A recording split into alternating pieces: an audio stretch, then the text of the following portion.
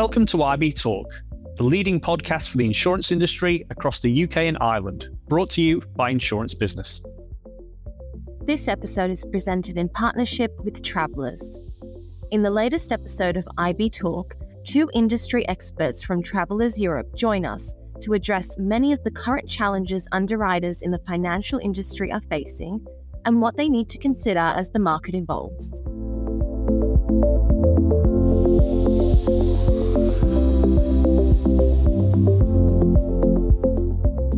Hello and welcome to the latest edition of IB Talk, the insurance industry podcast brought to you by Insurance Business. My name is Mia Wallace, Senior Editor of Insurance at Insurance Business, and today we'll be discussing underwriting considerations for financial institutions underwriters in the current economic environment. And who better to get to grips with this topic than not one, but two financial institutions insurance stewards. So I'm delighted to be joined here today by Chris Unwin, Director at Travellers Europe, and Sam Meehan, Development Underwriter at Travellers Europe. Thanks to you both for joining me here today. Thanks, Mia. It's great to speak to you today. So I'm Chris Unwin, Director in the Financial Institutions team at Travellers Europe. So I joined Travellers in lockdown at the start of 2021, and I'm based in the Manchester office. And I'm focused on underwriting in our core space of asset managers, banks, and insurance companies. Fantastic. And yourself, Sam? Yeah, thanks, Mia. I'm delighted to be here. So I'm a development underwriter within the UK and Irish team. I'm based in Dublin, so I work across both the Irish and London markets, and that's across all sectors within the financial institution space. Well, it's brilliant to welcome you both here today and to get to grips with one of the really big questions on the minds of financial institutions brokers everywhere about what are some of the core issues currently facing the banking industry. And Chris, from your perspective, what are some of the issues currently facing the banking industry in the US? I think one of the really interesting things about working in the FI market is that there's always different economic challenges to consider. And that's especially true in the banking sector at the moment. So in the space of a few days at the start of March, we saw Silicon Valley Bank collapse after a run on the bank. We saw regulators step in to close Signature Bank and to protect deposit holders. We also saw Silvergate Capital announce that it was winding down operations and entering into liquidation. And I think for me, one of the most high profile seemed to be Silicon Valley Bank, which was also operating in the UK. So this was a bank that was heavily focused on the needs of startups and the tech industry. And analysts had been concerned that the bank was heavily concentrated in the tech sector, so it's particularly vulnerable to shocks from that sector. As we saw in the news recently, it collapsed eventually as a result of a run on the bank. And that triggered some shockwaves in the banking world that we haven't really seen since 2008. Now, I think it's hard to point to a single reason for its failure, but one factor was definitely the management. There was a lot of criticism that was made over the management of the firm. So red flags had been raised as early as 2019 by the regulators, and they'd expressed concern that it didn't hold enough cash to meet deposit requests. There were also concerns over modelling that the bank was using to assess impact of interest rate rises. Now, the bank had benefited from a decade of near zero interest rate and huge deposit inflows from the tech sector. So they'd invested heavily in long-dated fixed-rate government bonds. And as interest rates sharply rose, the value of those bonds fell, which weakened the balance sheet and impacted profitability. At the same time, funding for startups was reducing, so clients started to withdraw deposits. Now, SVB wasn't looking to sell those bonds at a loss, but was forced to when deposit requests started to build, and they built up really quickly. So there's $42 billion in requests on the 8th of March, and over $100 billion of withdrawals expected the next day. And that led to a vicious cycle of deposit requests and bond sell-offs, forcing the regulators to step in and close the bank. Now, as an underwriter, we need to consider the impact that a rapid change of interest rates would have on the business model of our insureds. So do they hold assets on their balance sheet that are sensitive to a swing in interest rates? And have they hedged any of that exposure? And what impact would a rise in interest rates have on their customer base? So in theory, higher rates attract savers, but on the flip side, that puts a strain on borrowers with increased provision for non-performing loans. But overall, it should have a positive impact on bank profitability. I think we also need to look carefully at any criticism from analysts and regulators and assess their responses to them. I also think we should say that the regulatory environment also contributed to the failure of SVB. So previous US administration rolled back some of the regulatory burden. So previously banks with more than 50 billion in assets were subject to more strenuous capital and liquidity requirements, more onerous stress testing, and the need to hold plans for a living will if they failed. So that 50 billion threshold for increased scrutiny was raised to $250 billion, and that resulted in SVB having lower supervisory requirements and lower capital and liquidity requirements. Now, this coincided with a period of rapid growth for the bank, and they went from around $70 billion in assets in 2019 to over $200 billion in 2021, and deposits grew by 220% compared to an average of 26% across all US banks. So it's difficult to say whether the increased regulation would have prevented the failure of SVB, but it's fair to say that warning signs would have been raised earlier and the bank would have been more resilient as a result. And when you look at comments from the regulators around other US bank failures recently, very similar themes emerge. So one of the main comments you see is poor risk management. Banks have pursued rapid growth without developing and maintaining an adequate risk framework. Another observation they make is an over-reliance on uninsured deposits. So for example, 89% of SVB deposits were uninsured. That's a less stable deposit base, which is more likely to be withdrawn if banking confidence is shaken. It's also interesting to note that the full amount of customer deposits, not just the 250k, was protected, and that might set a precedent for how to deal with bank failures in the future.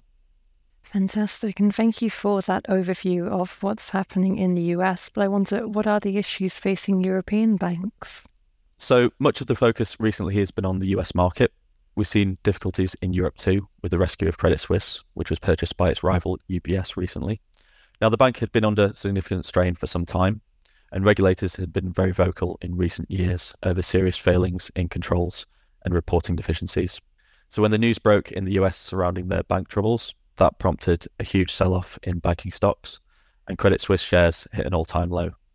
There were further negative headlines, so delays in reporting financials and significant customer outflows, and the biggest shareholder refused to provide further funding. Now, the Swiss National Bank tried to shore up markets with a liquidity package, but ultimately it didn't work, and a deal was announced that UBS would buy Credit Suisse.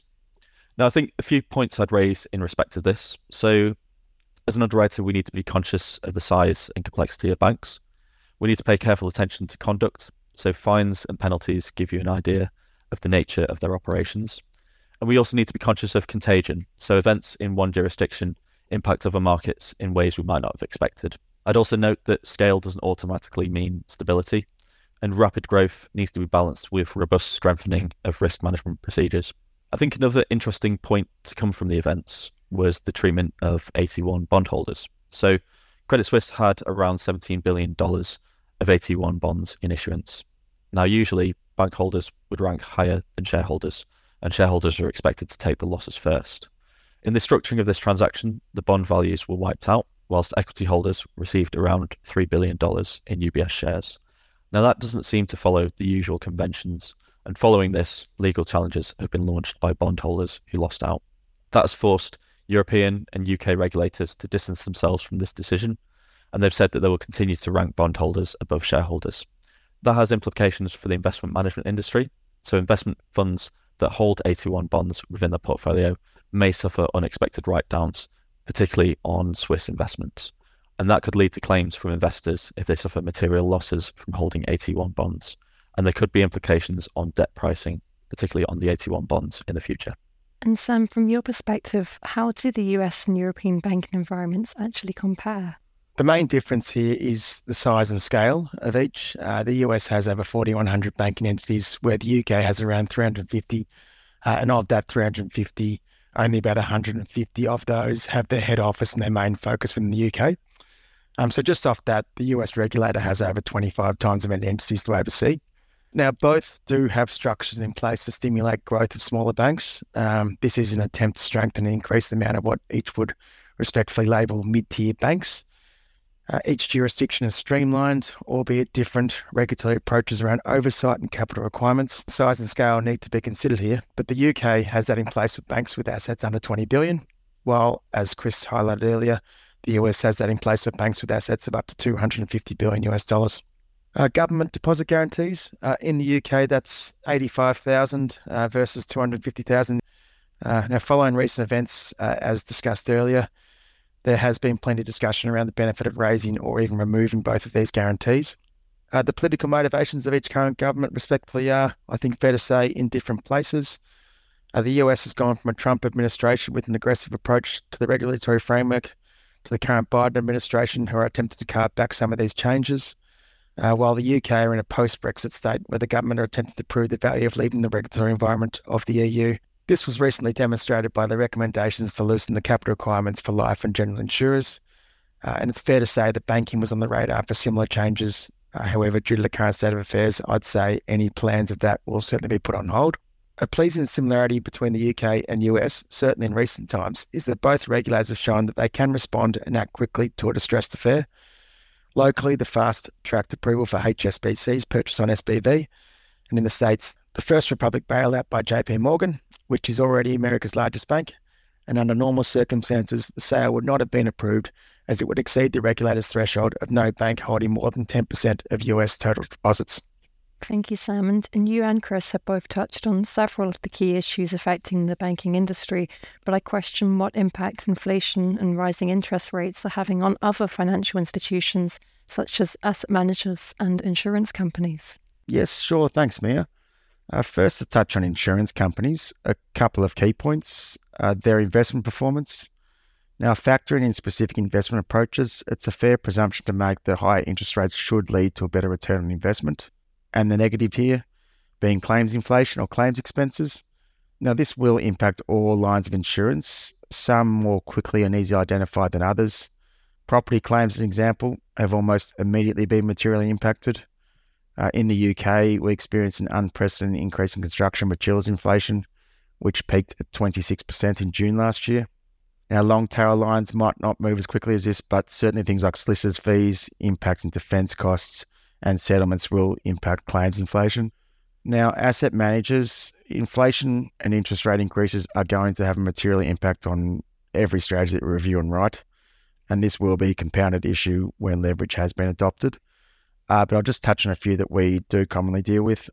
Now, private equity, in terms of volume, we haven't seen the level of activity of last year, which was at record highs. The first quarter of this year saw the value of M&A deals drop by 45%, when compared year on year. Now, 2023 had already started slow, but the banking crisis did compound this. Of the PE risk that I'm seeing with respect to exits and sales, I have noticed an increase in trade buyers as opposed to financial buyers. This may be due to increased interest rates amongst other macro issues. And at a portfolio company level, the knock-on of these issues could also lead to an increase in insolvencies, which is of concern. Credit funds, with respect to new transactions, similar to the impact on banks, higher returns but potentially higher defaults. Alternatively, there may be funds dominated by old transactions at lower interest rates that now face underperformance issues. This could lead to an increase in redemptions and issues from that. And real estate funds been another obvious strategy affected. We're always conscious of LTV ratios and refinancing and underwriting these. That's now materially heightened. Thanks for that, Sam. And Chris, considering the current FI market conditions, what are some of the key underwriting considerations that need to be taken into account at this time? So I think we need to recognise the really challenging economic conditions at the moment. So we're still feeling the effects of a global pandemic, which put huge strain on public finances and caused a restriction in labour supply. So we had the Great Resignation, where many people left the workforce or retired early. And there are record numbers of long-term sick in the UK. There's the continued escalation of the war in Ukraine, which has had an effect on supply of raw materials and energy, and a significant strain on consumer finances. So in April, CPI was at 8.7%, but food inflation was around 20%. And that's put a significant squeeze on living standards, with wages struggling to keep up with inflation. So the ONS estimates that half of adults are buying less food in their weekly shop, and 1 in 3 is cutting back on non-essential journeys. And the FCA estimates that 750,000 households are at risk of mortgage default. So in that context, consumer confidence is likely to be low, deposits are likely to be unstable, credit quality is likely to deteriorate, and there's a risk of an increase in non-performing loans. I think we need to look carefully at how banks are treating their customers. So many are facing financial difficulties. So how do they treat their customers who are struggling to keep up with loans and mortgage repayments? I also think we need to be conscious of the speed at which events can develop. So SVB was the first major digital run on a bank. Regulators cited social media as a contributing factor, and news spreads really quickly. So for example, over $140 billion in deposit requests were received over 2 days at SVB, which is unsustainable. And deposits can be moved really quickly. so you can do it from your phone anywhere in the world without needing to queue around the block for a cashier. I also think we need to be conscious of the speed and pace of regulatory action. So regulators took swift and decisive action. 2 banks the size of UBS and Credit Suisse were merged in a small space of time. Mergers are difficult to complete successfully. There's significant challenges for a bank to overcome. Now, I think underwriters need to keep abreast of regulatory changes and assess the impact these will have on a financial institution. We need to assess the board and governance framework to ensure the calibre and experience of the management is sufficient to navigate the changing regulatory environment. And we also need to note that multi-jurisdictional banks increase the complexity of regulatory oversight. And there's increased scrutiny of management actions, which can lead to investigations into actions of directors. And I think for us, it's important to meet clients face-to-face and get a sense of the culture of the firm. And where a firm is proactive, that gives us more comfort that they can navigate the complex regulatory framework. I'd also note that certainly in the UK, there's been efforts to increase competition in the banking space, but there may be additional challenges for smaller banking institutions. So we may see a flight to quality, with customers moving their business to larger and more resilient institutions. Fantastic. And from the insights you've both offered, you can see that this is a really tumultuous time for the market. So how has Travellers Europe placed itself in a position of strength to help support brokers and clients? Maybe starting with you there, Sam. Thanks, Mia. Look, one of the main reasons I enjoy working here is that we have a complementary skill set within the team as a result of a mix of backgrounds and experience. Chris here being one with over 10 years experience within the FI market.